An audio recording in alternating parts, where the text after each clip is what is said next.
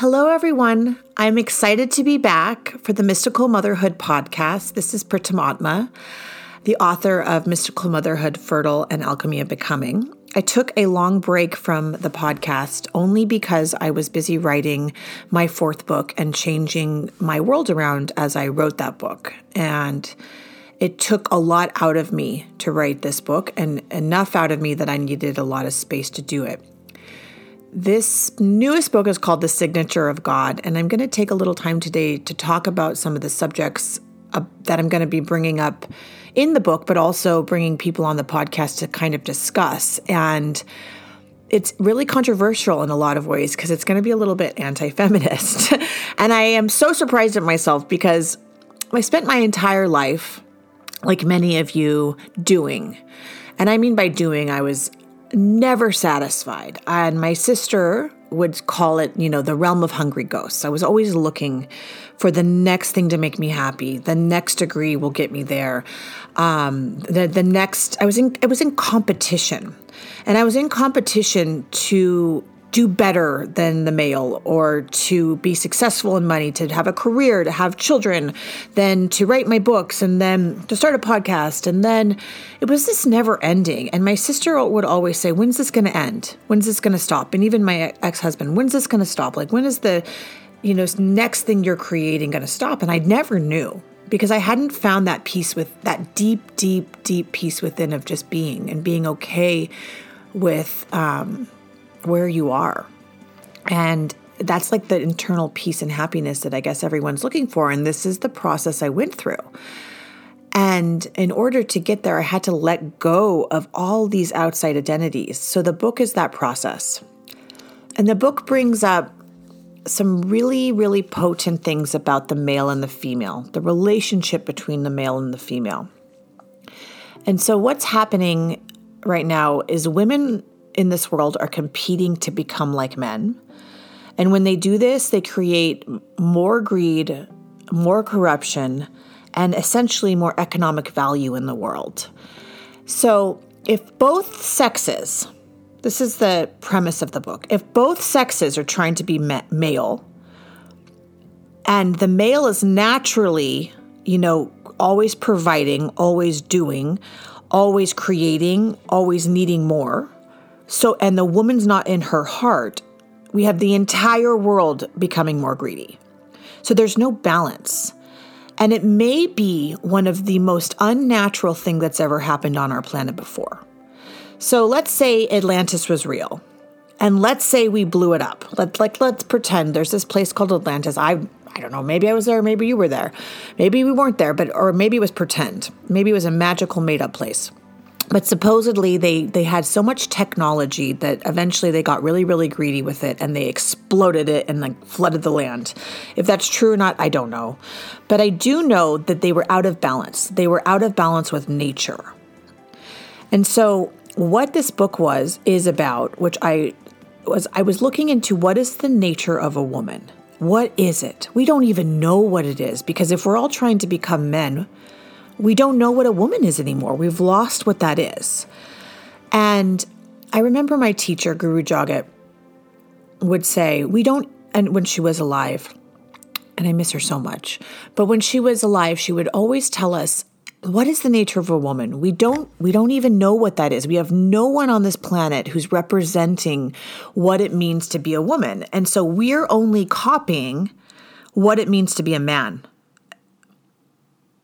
And I don't know if what I do know about that is that we're losing our power. And so we are associating success and power and notoriety and being powerful in this world with a copy of a man. So it's like trying to become, if we're all white horses, we're trying to become donkeys. And I hate to say it, but women are so competent to do so many beautiful things. Why do we think it's important to have this insane career, to be so successful, to make so much money, and then we're missing out on what it means to be a mother, what it means to be in love, what it means to be in being. And that's what's out of balance. So if the two sexes have been manipulated, so that's what I'm arguing in this book. The two sexes have been manipulated to compete with one another. So we're creating this battle on this planet that we're completely unaware of, which is actually creating more divorces, more separation, more misunderstandings between the male and the female. If the building blocks of oneness here are the male and the female, let's say Adam and Eve, right? If the building blocks of oneness are the male and female, which essentially they are, you have to have a man and a woman to create a family, all of humanity is essentially completely separated because the female and the male energy has been altered from its original blueprints. The original blueprints is that the male is in doing, the male is the protector, the male is the provider, and the woman is in being. And that means being in her heart and not being in her head, not leading with her mind, but leading with her heart. And if both sexes are both leading with their mind, that's what's causing the issues in this world, in my opinion. It's a whole nother way of looking about the issues within a woman. Most of my books have looked at the issues within humanity as within the issues of the conception process. So a lot of my books have used birth or the moment of conception through the moment of birth as a programming period for the next generation. And so a lot of my podcasts, all of my work has been on focusing just on that section. But if the woman is programming the next generation to become, even male or female, more male dominated, more greedy, more needing to do, then we don't have that balance. So this entire book goes into understanding all of the identities that women take on to become like a man, which is not bad or anything. It's just what we're programmed to do. It's, lots of education, then the greatest job there is. And then, these spiritual identities we take on of like, I'm going to become a meditator. I'm going to be this. I'm going to go traveling. All the things, I've done it. I know that we all have a desire for more, a desire to do more, that we're not enough. And this all comes from like a need-based lack. And despite having everything, it seems like all of us always need more, whether that's, you finally get into the relationship that you want to be in. And then it's like, well, then I need a baby or I need a house or I need this to be happy or I need that. So that's what's creating more of this greed. And I heard something online and it actually really struck me. And it was some sort of I don't know if it was like one of those people putting out worry on Instagram or something, but they were saying, what if the government created the women's movement, which it could be very possible.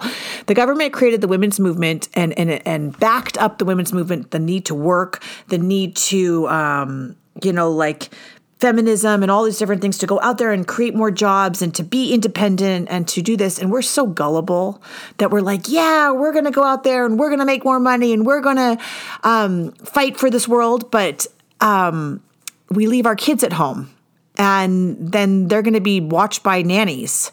And then every family is going to be separated and then divorces may happen more because no one's at home to balance it out. And because women were going more and more and more out of their heart. And then as a result of us going out of the home, we have two people working in the economy and the male and the female are both making money. And that's great because then you can increase home prices and then you can increase taxes and then you can make more money. And I don't mean to sound like some conspiracy theorist, but sometimes we're so manipulated to think, and if reality is only two or more people confirming what's right or wrong. So when we say that what's happening right now is the correct way of doing it, like everyone should be working, the kids should be, doing all these activities, they should be with their nannies, and we should be more successful, it's only because your neighbor and all your friends are doing it, right? If you lived in some community where it was normal for you to go farm or for you to be in being or for the women just to hang out all day, you would have a fun time doing that. I know it may take some unprogramming, but it's all just what is your neighbor doing and what is the reality based on the group for like what the group is doing.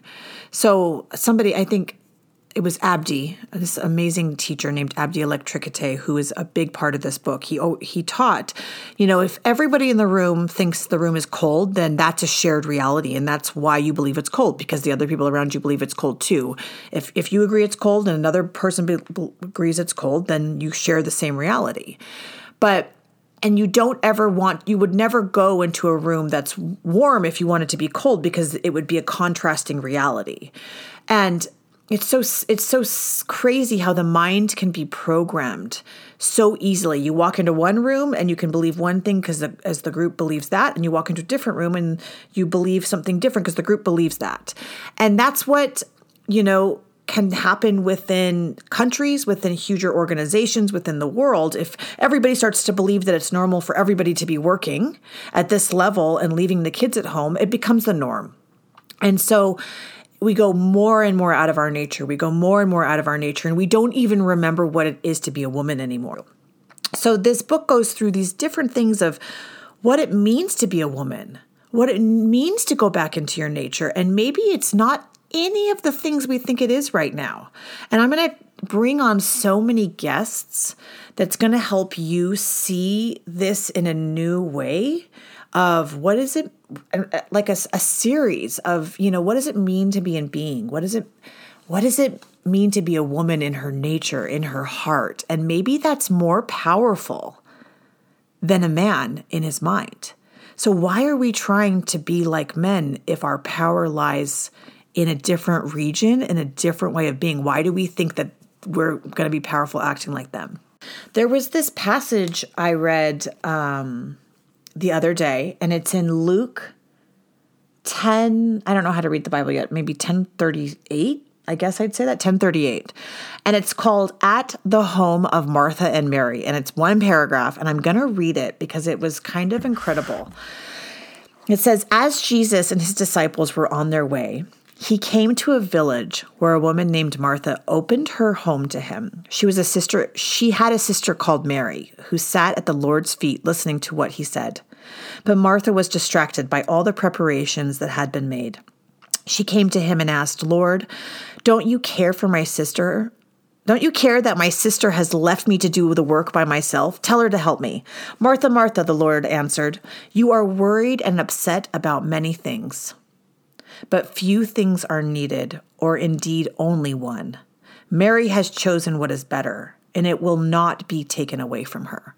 So what this is saying is that there's two women in a household, right? And you have a guest coming over. You have a party happening, but like this guest is the greatest teacher, and the greatest teacher is called presence. That's what this is saying, right? Jesus' presence. And that was what Eckhart Tolle was telling you. It's not about the future. It's not about the past. It's just about the presence, which is about being in the heart. That's what this all comes down to. So Jesus arrives, and he's essentially the master of presence. And he comes in, and he's just chilling. He's having some tea.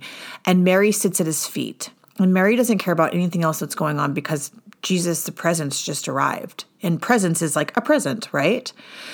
And then there's Martha. She's super busy. She's running around the house. She's like getting the kids ready. She's packing the lunches. She's getting dinner ready. She's cleaning because the guest has arrived. She's got to get the house clean. I mean, who's like that? Like, I have been there so many freaking times where I'm running around thinking that the next thing is going to make, be better, or that I'm preparing for the guest that's already arrived, right? It's so stupid. And so what Jesus says to her is like, Martha, why are you complaining that Mary's not helping you? Mary's doing the right thing by stopping everything and just being present, being with me, being with God.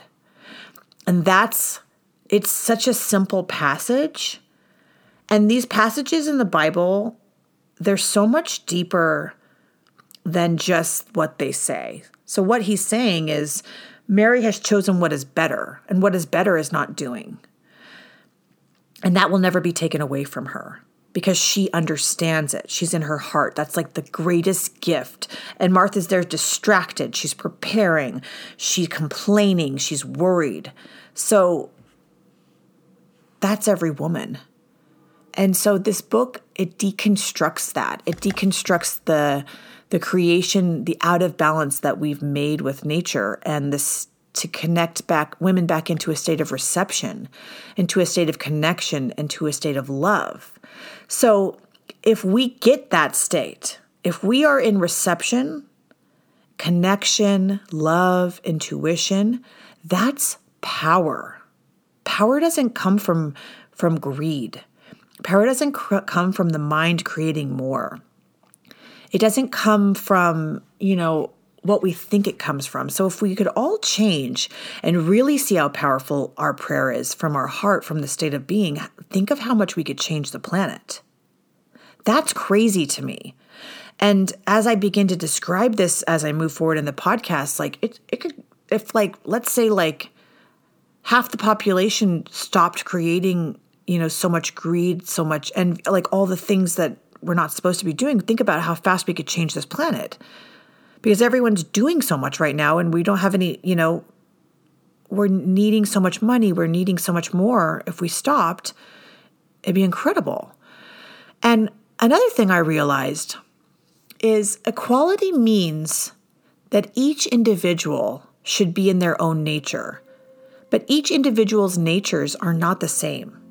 My nature as a woman is not the same as a man, and men's nature is not the same as a female. But we have made man's nature the epitome of success and essentially lost the connection of what it means to be, in our roots. Now that you all have a base understanding of where Mystical Motherhood podcast is headed for a little while, I'm going to bring on my next guest, who is going to talk about what being is to her. And she is a midwife and a mother. And she has a very fascinating way of living life. I think she's fascinating. So I'm excited to bring her on and have her opinion open your heart.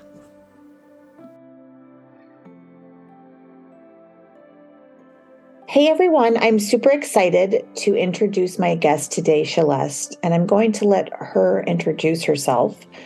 And she's going to teach us a lot about birth, a different kind of birth that you may have never heard of, and also about nutrition and about being and relaxing into the heart and being in nature and almost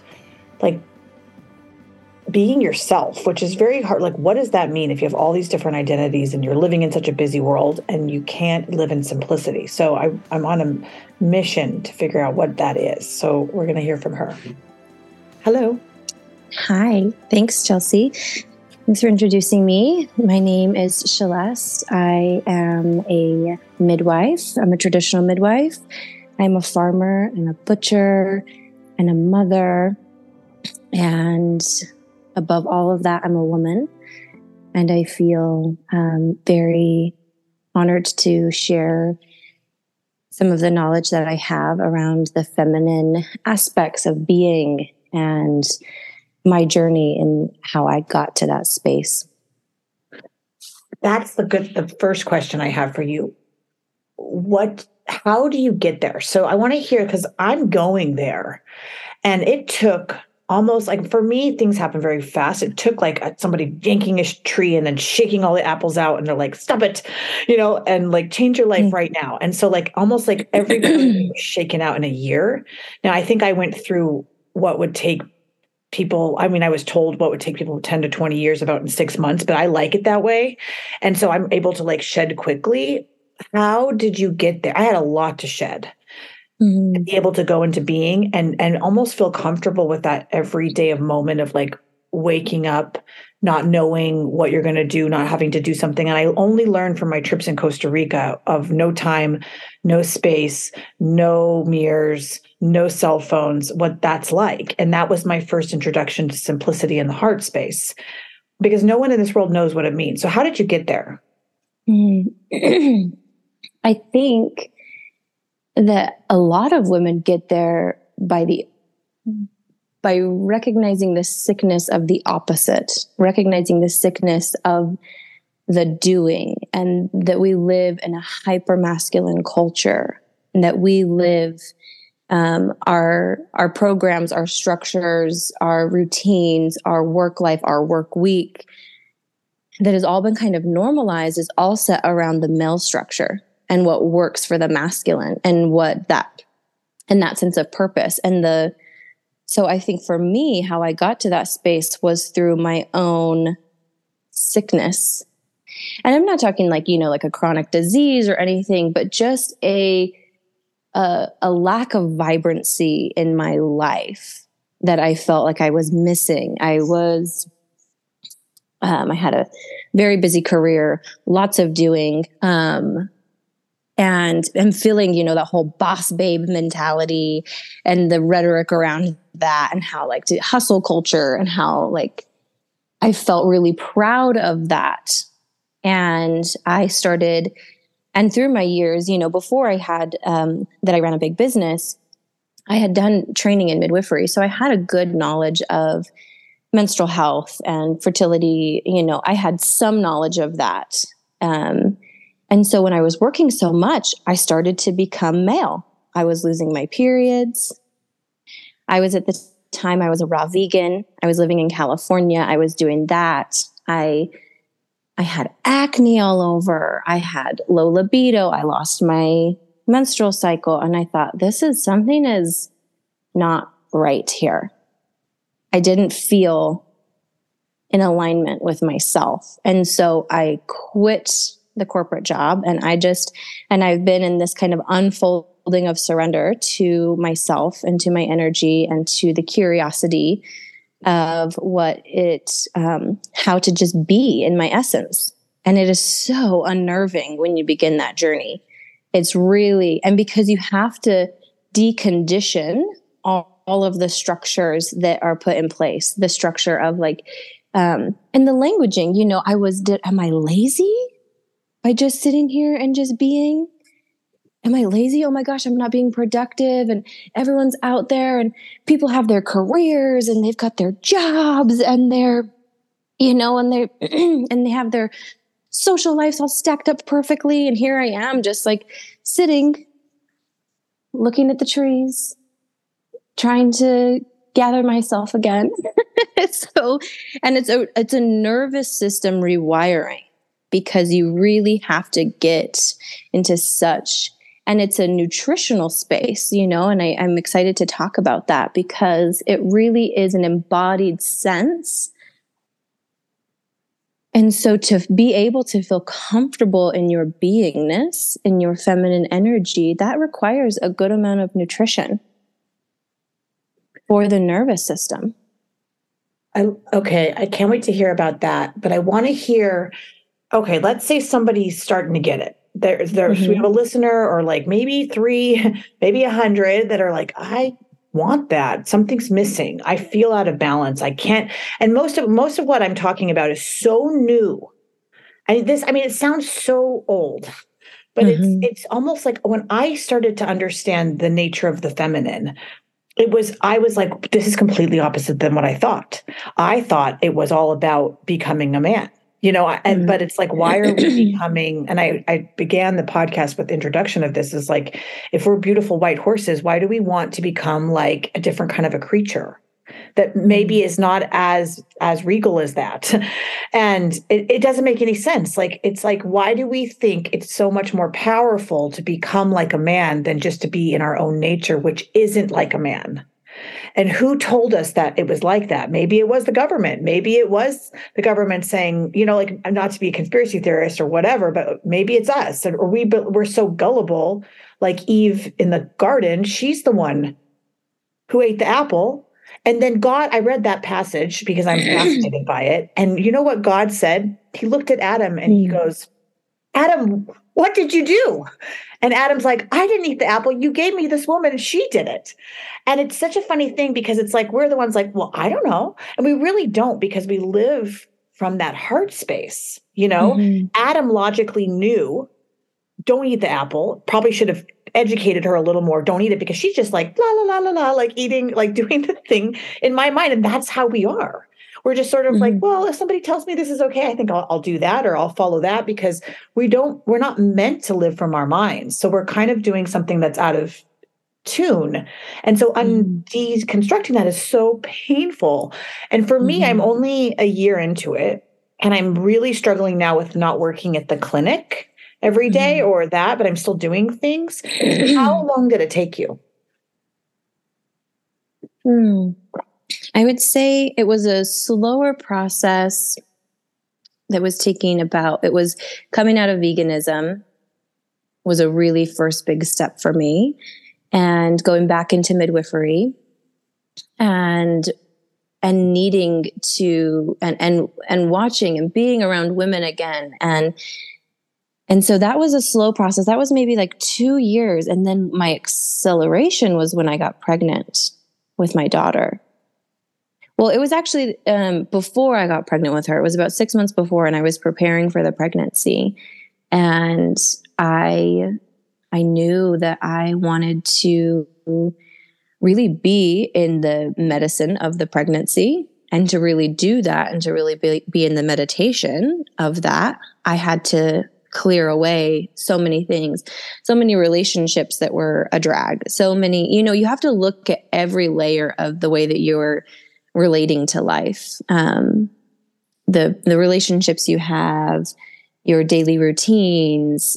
So it took me probably about 3 years to really fully get it. And then motherhood has been such a beautiful opening to that, and really like when I truly, truly embodied it in a way that is like never going away now. So how many years? I mean, I always want to know time-wise, but I shouldn't do that because it's a control factor. But like, how long did it take you to finally feel comfortable in the waking up and not knowing what the day would bring?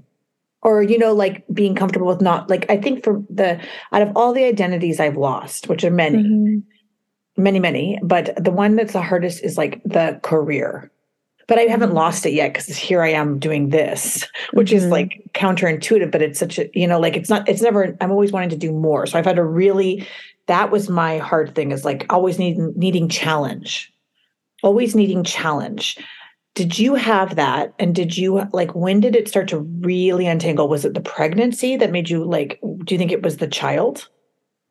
I think it was the child. Yeah. And I think it was, like I said, just a little bit before I got pregnant with her, working on my fertility and my menstrual cycle and my rhythms, and getting my temperature up, getting my thyroid into a functioning space, getting my minerals really balanced, eating really nutrient dense foods, just moving at a slower pace. And I think that something that I want to debunk is that it's not the feminine can do, but it's the way we approach doing. Are we approaching it with our head, or are we approaching it with our heart? Because a very woman who is really embodied and cyclically, right? Like, to honor our cyclical nature, that we are, especially in our menstruating years, we have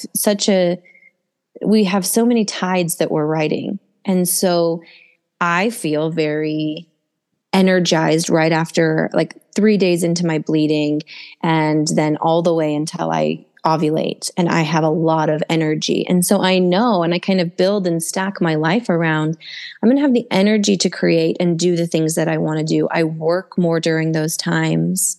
It feels more in alignment with my body. And so it's not that you have to just be void of a living life and even working and making money, but it's how you're relating to it and how it's working for your body system. And is it heart-led? Or is it something that you feel like you have to do and you're grinding through it? And so many stories I hear of women say, well, it's just what I need to do. And I think that sacrifice is a really inherent thing to the masculine. They really thrive on sacrifice and purpose and overcoming obstacles and that challenge. And what's more inherent to the feminine and to females is radiance. And they don't seem to sacrifice, and radiance don't. And we get really, what is the word? We get very resentful when we have to sacrifice a lot. And over the times of sacrificing, there is a huge resentment and a bitterness that comes in. And then the bitterness is like the first layer that has to go, because women are so bitter. They're bitter towards men. They're bitter towards life. They're bitter towards their friends. There's just a bitterness once a woman she's gone so far away from her femininity. And you can tell if you're far away from it, if you're really bitter, because we are really intended to be quite radiant. And so the bitterness doesn't just come within her. It comes with being angry at your family, or being angry with your husband, or being upset with all those things. It's like you could probably stay in, unless you're getting completely abused emotionally, or, or there's something really off in the marriage. You probably make a marriage work if you just go into your feminine more. Mm-hmm. I mean, I hate to say that everyone's going to get really mad that I said that, but if more women were in their heart, which is my newest book, more marriages would last. Mm-hmm. Because the only person that can bring a man into their heart is a woman, because men have no idea how to get there. They're only in their head. So they only have the mirror of the ability to get into their heart, what that means to be in that simplicity, that state of being and not needing, when through the mirror of a woman. And if all women are trying to become men, then you have the entire world out of balance, and there's no one in their heart. Like, it's 99% darkness. But when you were talking about the beginning, you were saying when you began to go through this process of slowing down into simplicity, you had to, I would call it, guard your heart. Mm-hmm. And it's kind of, and it is guarding your heart. So it's like when people are like, oh, I have so much chaos going on in my life, or I have this going on in my life. It's like, well, what are the movies you're watching? Who are the people you're hanging out with? Like, what are the songs you're listening to? And like, though I love Miley Cyrus, I'm a huge fan of it. That new Flower song that's like, I can buy myself flowers, that one. And I'm like singing with my little girls. And there's a moment that I'm like, I had to turn it off. As much as I like, it's such a good song and I love it. I was just thinking, I don't want to teach them this. I don't want to teach them that they can buy themselves flowers. That guy cheated on her with 14 different women. And then she got, she didn't get anything out of that. And she got bitter. Yeah, she's bitter. And she wrote a song about a guy being a bastard, and she's not in her heart. And so, and either is he at all. So he gets farther and farther and farther away from his heart when she's farther and farther and farther away from hers. And then she writes this amazing song that the entire world's singing about, like being single. And it's like, and everyone resonates with it, right? Everyone resonates with it because it shows us the frequency at which our conscious collective is at. It totally does. And that's what this latest book I wrote is about. It's about, so if the building blocks of oneness, of unity, if the building blocks of unity are the male and the female, and they're not together, and they're all starting to separate. We're all living separate lives.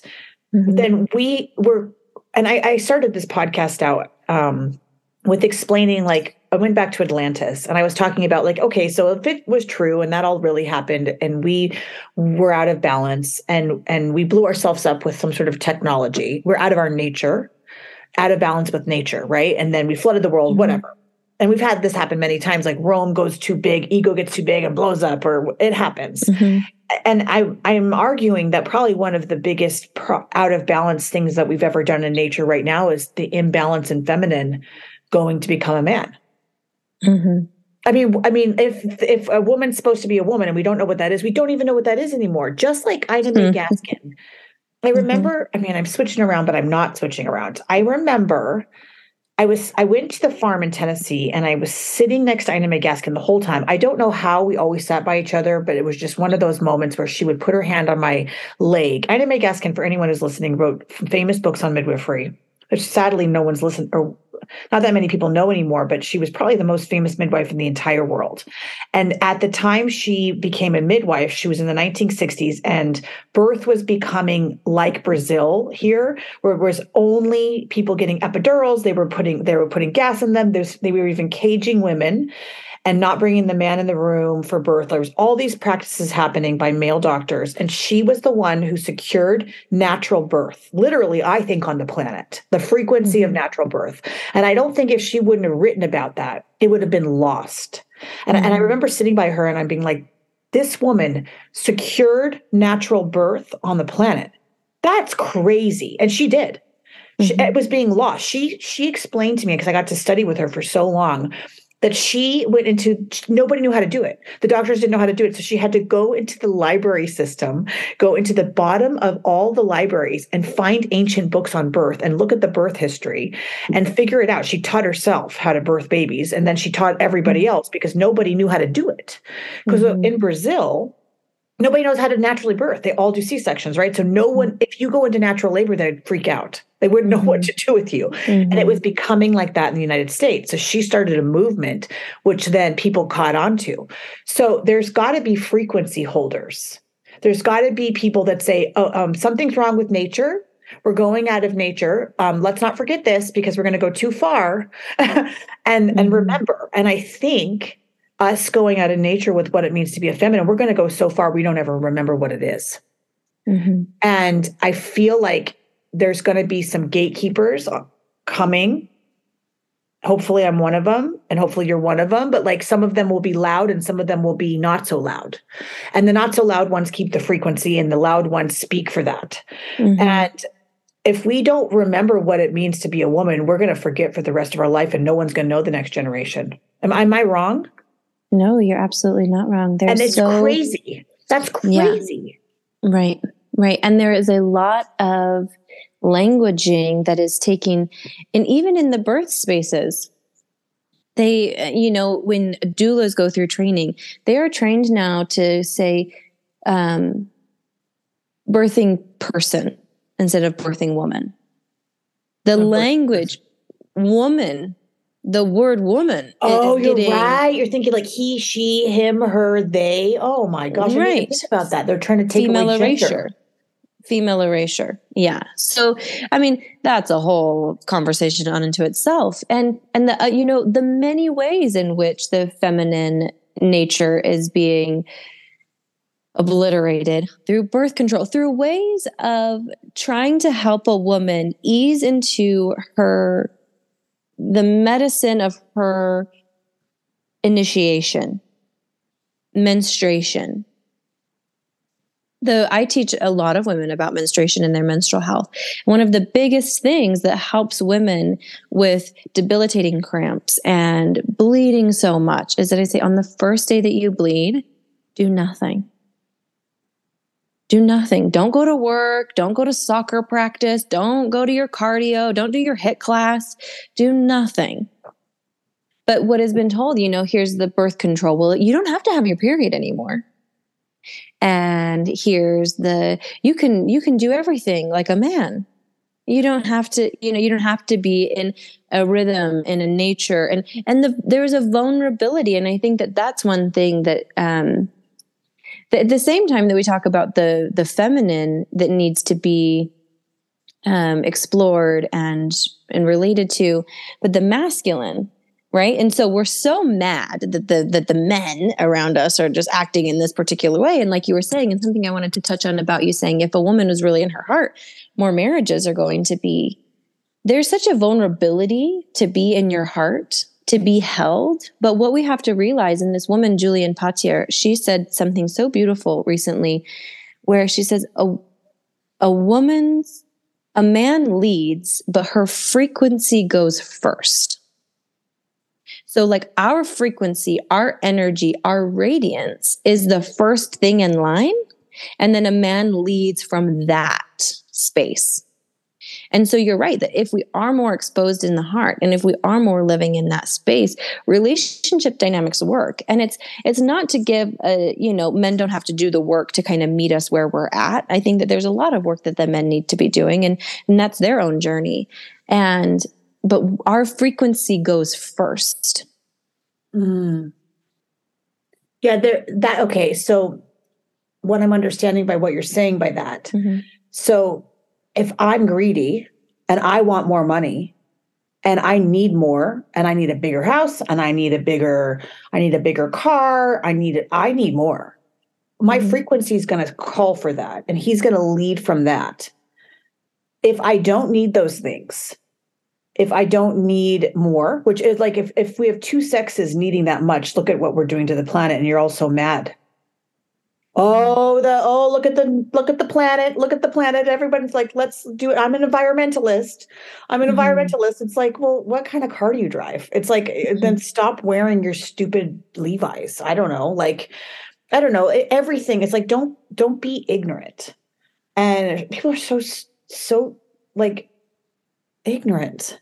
But that's another thing. At Mhm. least I can say to them, like, I'm not an environmentalist. I do my very best, but like I definitely am not. So I'm not Mhm. gonna lie about it and create some Mhm. persona of what I am, right? But Mhm. or I'm not gonna say like I'm not gonna be so mad at him. You all the women that are so mad at men, it's like, what are you doing to create it? What are you doing? Like look at yourself. Like look at what you have to go through the process of deconstructing how what you're desiring and what you need inside and what you really wanted to create. It's like, what do you want to get up in every morning and create? What do you want to experience? And then you Mhm. choose who you want to surround yourself with by what you want to experience. And back to we didn't really finish the guarding your heart thing, but like back to what kind of music are you listening to? Are you listening Right. to like what's even on your walls? Like if you're single or you're married, like what kind of art do you have around? What are you Mhm. looking at every day? Um, Mhm. what are the clothes you're wearing? Who are the friends you're hanging out with? Who are you talking to? What are you watching on TV? Like it all matters. Mhm. What are you watching? If are you watching porn? Are your husband watching porn? Because that's going to create such a disgrace within the marriage. And it all goes back to these like very holy values of Mhm. living in your heart it's a holy. It's the Mhm. Holy Spirit. It's a holiness Mhm. because you don't need anything. You're not going to be like, I need more money because you're not going to be working as much. Mhm. If you're working a crap load and you're always going to be in your mind, you're going to be running around, walking your dog quick, you know, picking your kids up, rushing to the thing, and then you're going to just pray you get it done, and then the end of the day is exhaustion, right? And that's why every Mhm. woman has autoimmune issues. Autoimmune Mhm. issues are 70. I think I read a study recently on autoimmune issues, and it's 70% women or more, not men. Mhm. Men don't come Mhm. into the clinics with me and say, I have autoimmune issues. What man do you know has Mhm. autoimmune issues? Mhm. Mhm. Why are we Because getting them? right, because we're not in our nature. We're not in our nature. We're not in our nature. Yeah, we are so disconnected from our body function. And that's in so many ways, even going back to the birth, it's all of these things that keep us away from our initiations. When we have these initiations as women, and men have them as well, but our first initiation is when we first get our periods. And it is like, and how is that held? Women go, oh God, honey. And the stories that you hear your mother saying, and the stories that you heard about your grandmother, and the mother's being like, I'm on my period. I'm so angry. I'm so pissed off. Well, there is a rightful rage that women have. There is a sacred rage that only gets allowed in society to be expressed in two ways through my lens. That's like, oh, she's on her period. Oh, she's pregnant. Right. And these two times that we've really allowed ourselves to, but then it's like we get discounted because it's like, oh, well, don't listen to her. She's all angry and stuff. So, but she's just on her period. And I'm saying all of that is your truth. So a part of the deconditioning is coming back to, you have to go through the bitterness. You have to go through the anger and the rage and the trauma that has been put on women, that has put us into a state. It is easier for us, safer we feel. And I don't believe that we are actually safer, but we feel we'd be safer if we just acted like men. Because if we were really women, we feel objectified and nervous and scared. And we get into this, like, is it okay to just be woman? Because the way that men are relating to me when I'm just in my womanhood is there's a nervousness. That if you haven't processed some of that trauma, if you haven't gone through your rage, if you haven't gone through the layers of bitterness, because to be bitter is really just a lack of boundaries. And so being in your feminine nature is a very boundaried space. And as you were saying, guarding your heart. What are your boundaries around what you listen to? What are your boundaries about what you ingest spiritually, emotionally, physically? Like, what are your boundaries? Boundaries are a very, very feminine thing because we have to honor our energy that is ever changing every day, every moment. So if you don't have this really strong sense of boundaries, you're going to let yourself kind of, be taken into the world. And then that's where you just let the life tell you. So these initiations that is lost, and women don't hold and revere menstruation and pregnancy and birth. These moments that activate us, that are like these upgrades to our feminine system. And they get shortcut by taking birth control and not having your menstrual cycle, by putting toxic tampons up you when you're bleeding, by having all of these crazy tests done in your pregnancy, and by pathologizing your pregnancy and having a very medicalized birth. And those are ways in which our big activations are being diminished. How did you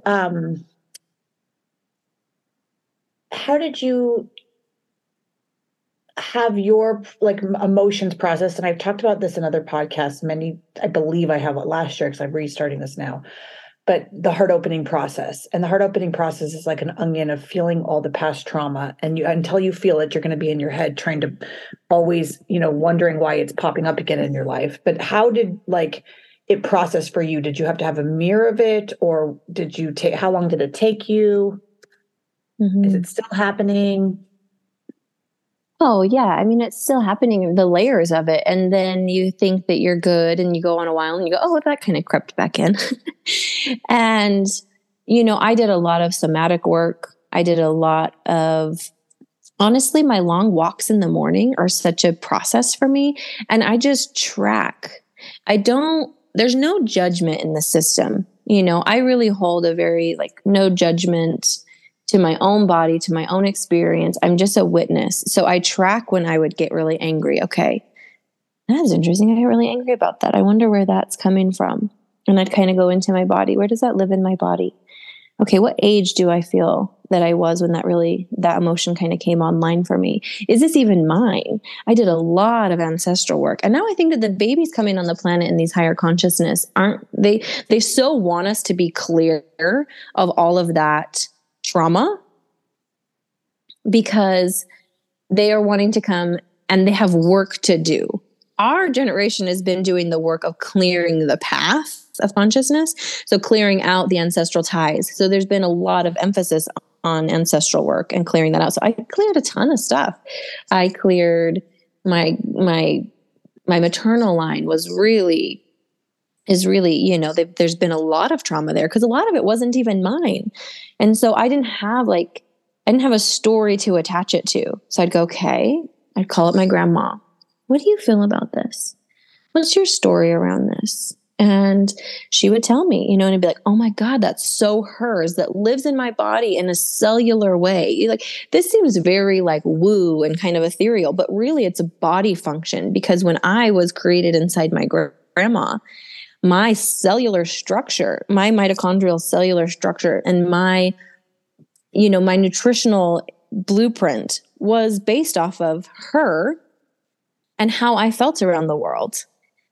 And so I go back to a lot of wow, what was my grandma dealing with? And so that was a lot of me uncovering some of that trauma, even seeing what was mine, what wasn't, doing a lot of somatic practices, doing a lot of meditation, and just tracking and having the conversation with people and just opening up and having no timeline, because the feminine doesn't really have that structure of time. It's I'm just in it. This is just my life path now, uncovering this and weaving a new way.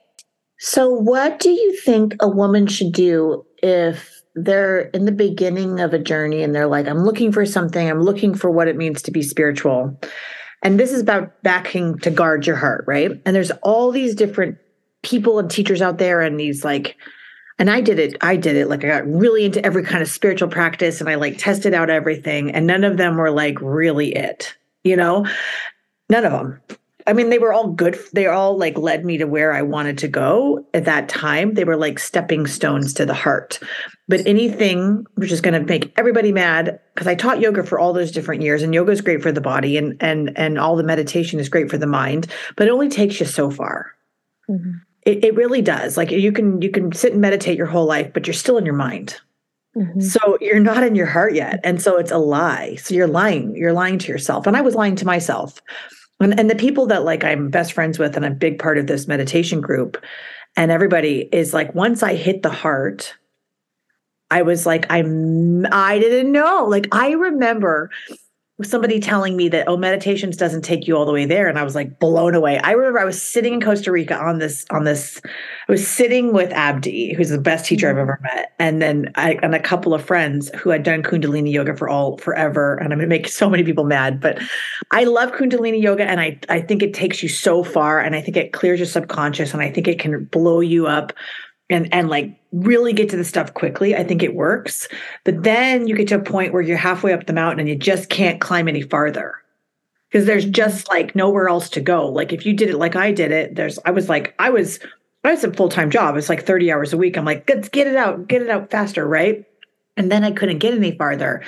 And I remember sitting with this woman named Julia and Abdi in Costa Rica. And I remember them telling me the truth of like, it doesn't take you all the way. And I remember being like, that's not true.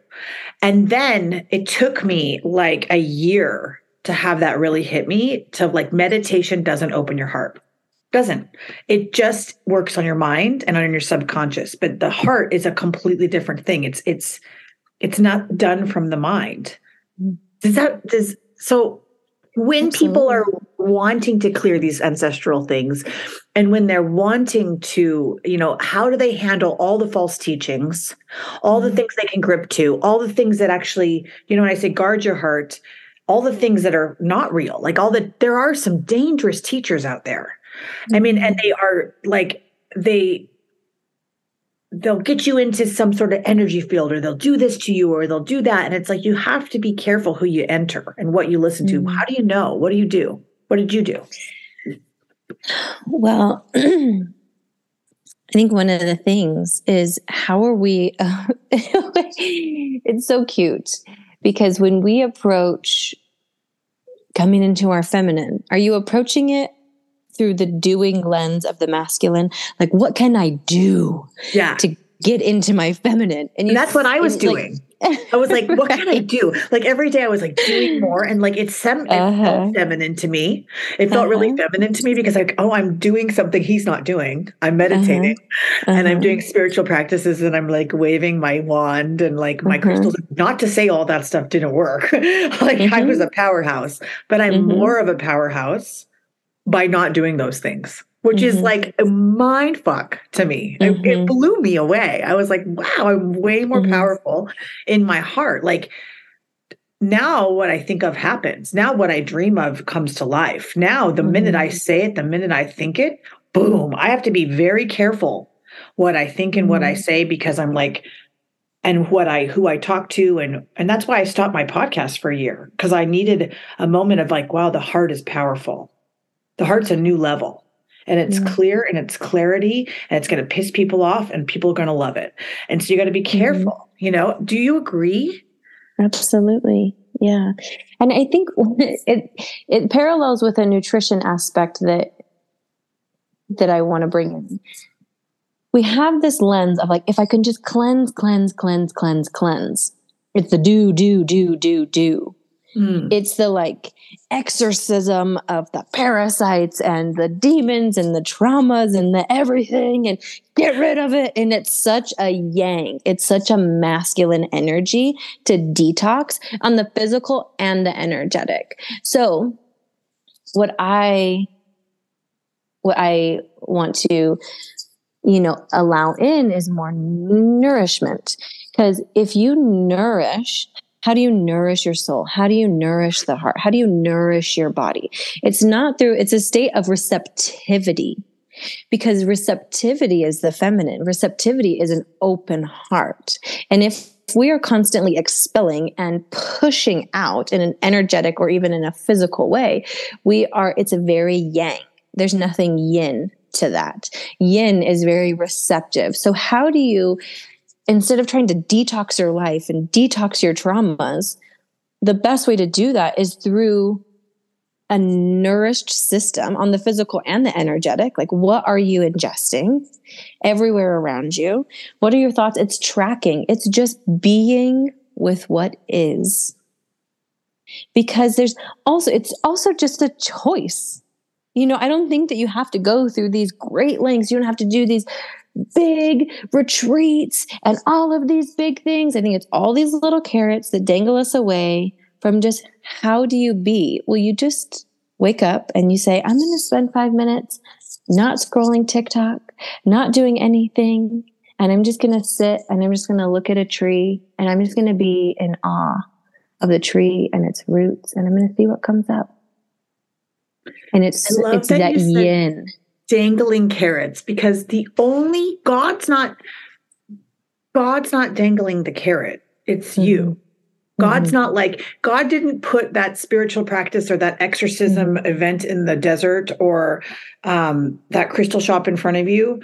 And then you're like, my sister would always say this to me. I'd be like, I mean, everything is spiritual. And then when you realize that, you're at a new kind of spiritual. And so all of those things lead to you to where you need to go. They're all a part of it. And sometimes you move through that. I felt like when I was doing Kundalini, it was like really fast. And I needed fast in that time period because I needed to write my books. I needed to do those things. Now I don't need that, right? So there's nothing you can do wrong, and it's all part of the plan, and it's all pre-done. I don't think you can control it.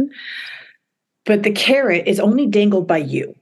And so if there's some sort of goal that you have, it's like you put an imaginary carrot on the back of your head and it's sitting in front of you. You're like, I'm going to get it. I'm going to get it. Like, who's creating that? You are, which is the hilarious part of it. Like, God's not saying to you, I need you to get that job. God doesn't need you to get that job. God doesn't care. Jesus didn't teach in the Bible, go work. He said, no, stop. And I started this podcast out with this thing on Martha and Mary in the Bible. So, which is like a paragraph. I know I've been reading the Bible, and I'm like blown away by this. I'm blown away because it's all the heart. Jesus taught how to be in the heart. And so I'm like going through this process of understanding the heart. And I remember when Eckhart Tolle like went through an awakening and he stopped. I think I started with this too, but like he said he stopped meditating. And I was like, how in the heck would he stop meditating? What is he talking about? He's like, once you get there, you don't need meditation either. And, or once you get it, like, you don't need to control, you don't need to do anything else. And and the getting there, he's always researching it. I mean, yeah. I just think that when someone hears that, okay, when you get there, there is this inherent, like, well, how do I get there? What do I have to do? There's your carrot. To get there? The reality is you are there. Yeah. We're all there. Right.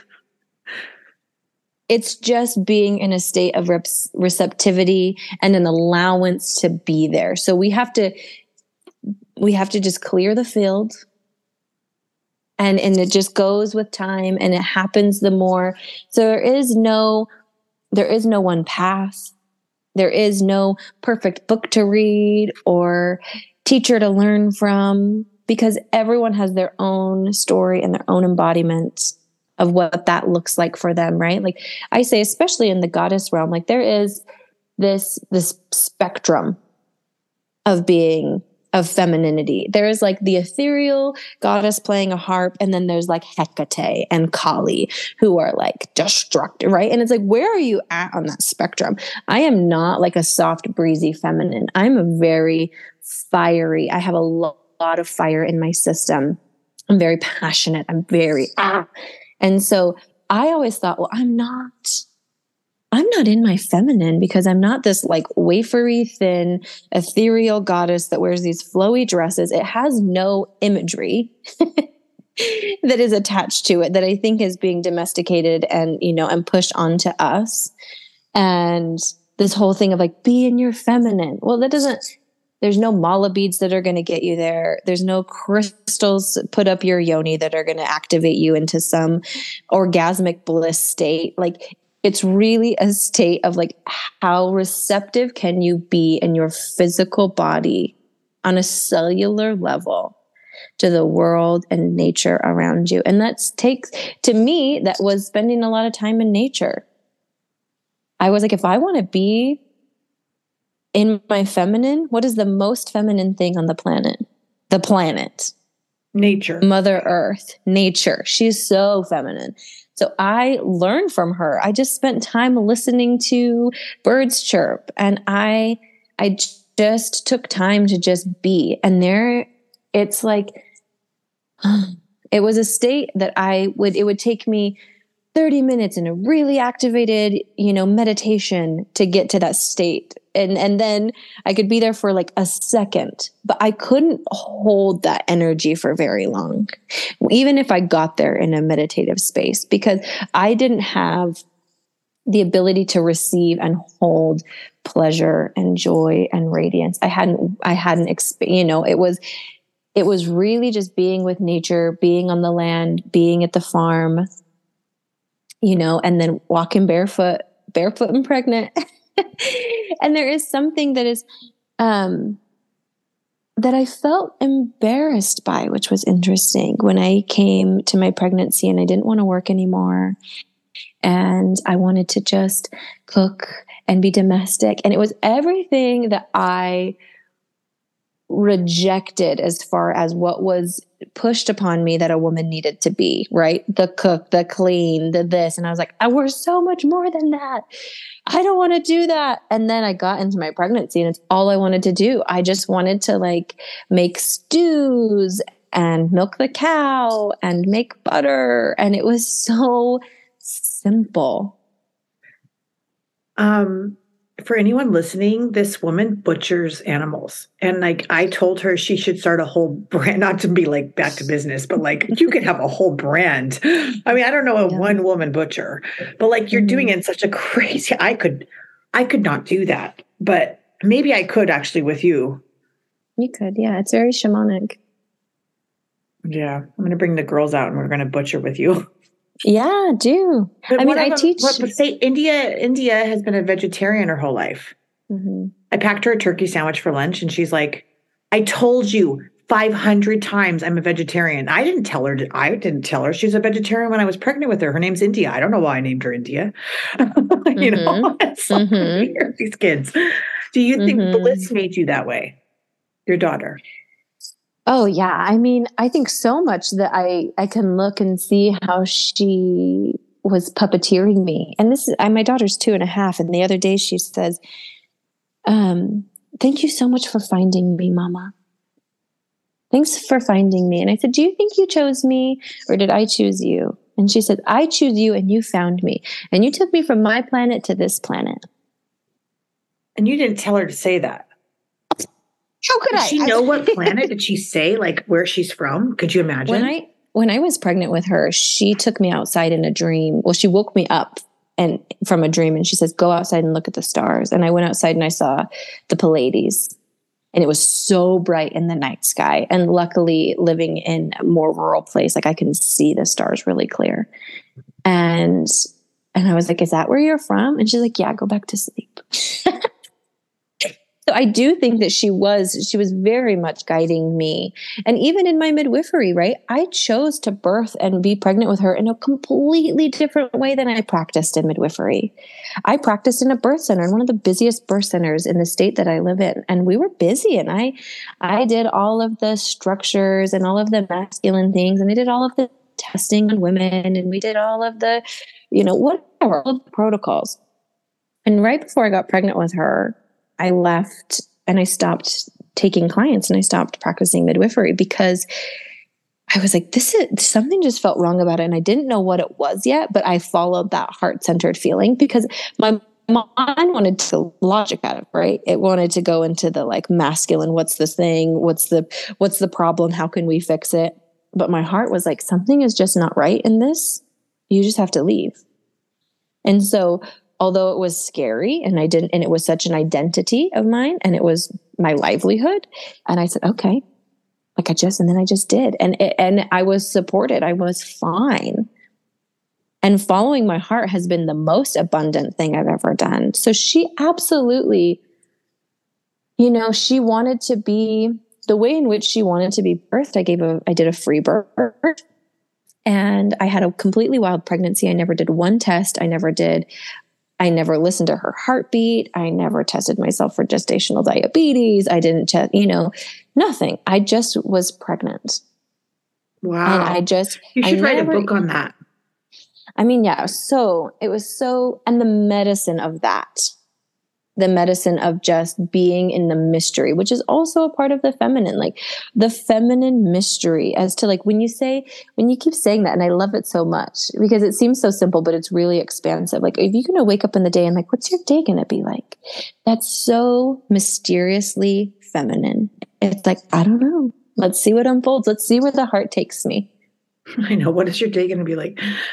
I mean, I had to learn this, and I learned it from Abdi because he has this land in Costa Rica, and I kept going to it, and I hated it at first. Oh, the first time I went, he has this land in Costa Rica. It's in the middle of nowhere, and there's no cell phones, there's no mirrors, there's no showers. You have to shower in the river. And you have to drink the same water out of these streams. And then we eat twice a day, and we go on a simple walk, and we do nothing else. Oh, I was like, bring me the airplane.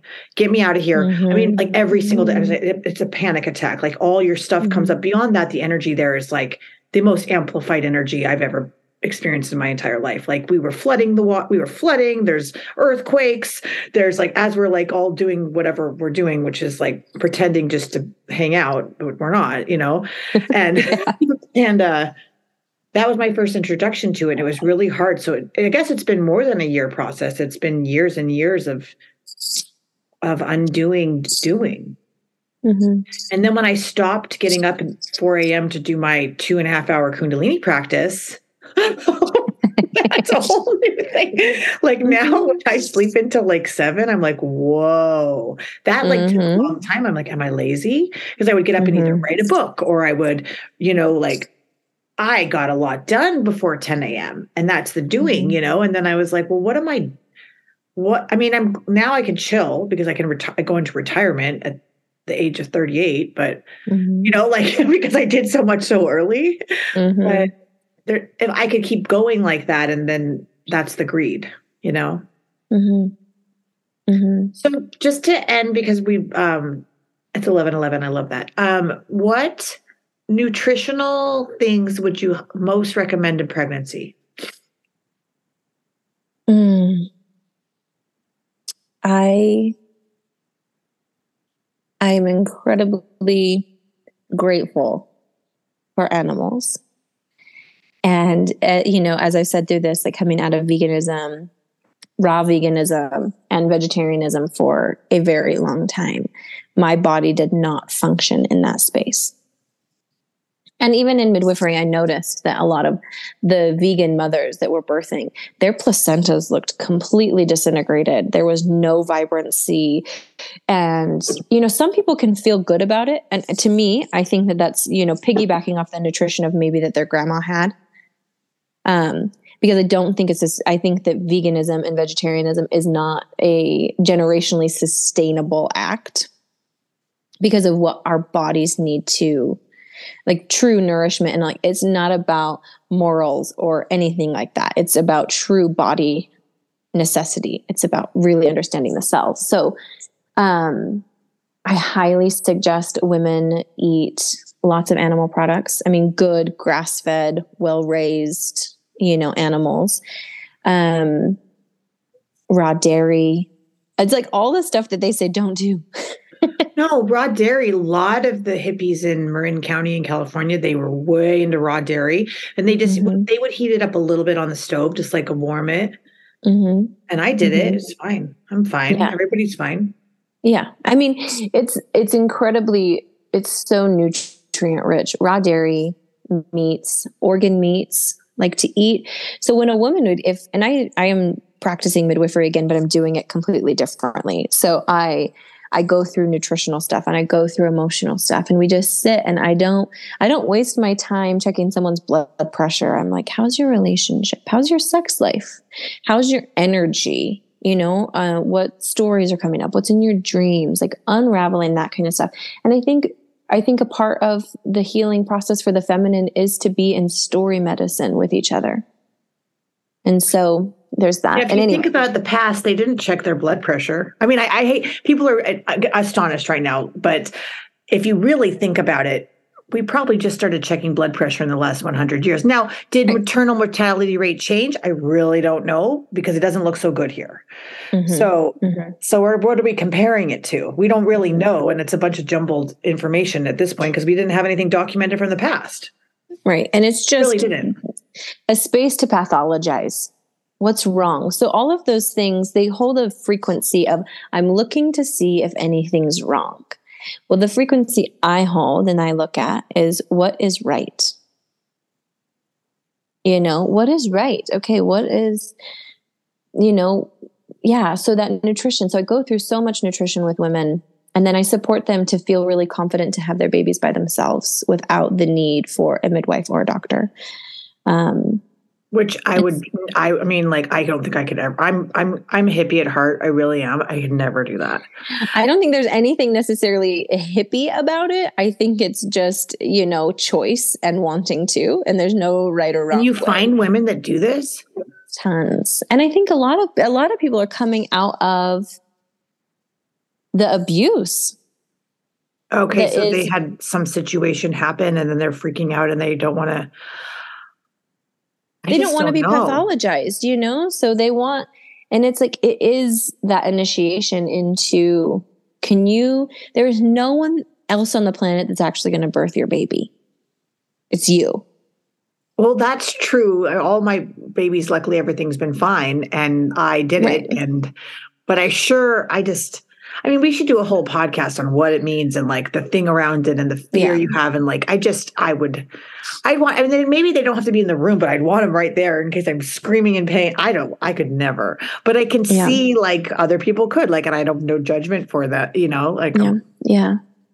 But a huge piece that I go through is the nutritional stuff. It's lots of fruit. It is lots of organ meat. It is lots of, so what I was going to say and why I brought up the way, if someone is sick in their first trimester, which is a pretty common thing, feeling nausea, I'll say, okay, take these organ supplements. It's gone. Like, full stop, always works. What's the supplement called? So, there's lots, but it's mostly beef liver, but you can just get an organ supplement or you can just eat beef liver. Which is vitamin A, right? Vitamin A, but it's vitamin A and it's copper. Oh, the copper. Okay. So what's happening is that we're so minerally deficient and our body has to pump out so much to give, life to a baby. So it's taking so much from us. And rightfully it should. But ideally we would be so nutrient rich that it's no big deal, right? So I never, ever for one single day felt pregnant in my entire pregnancy. I never had a symptom.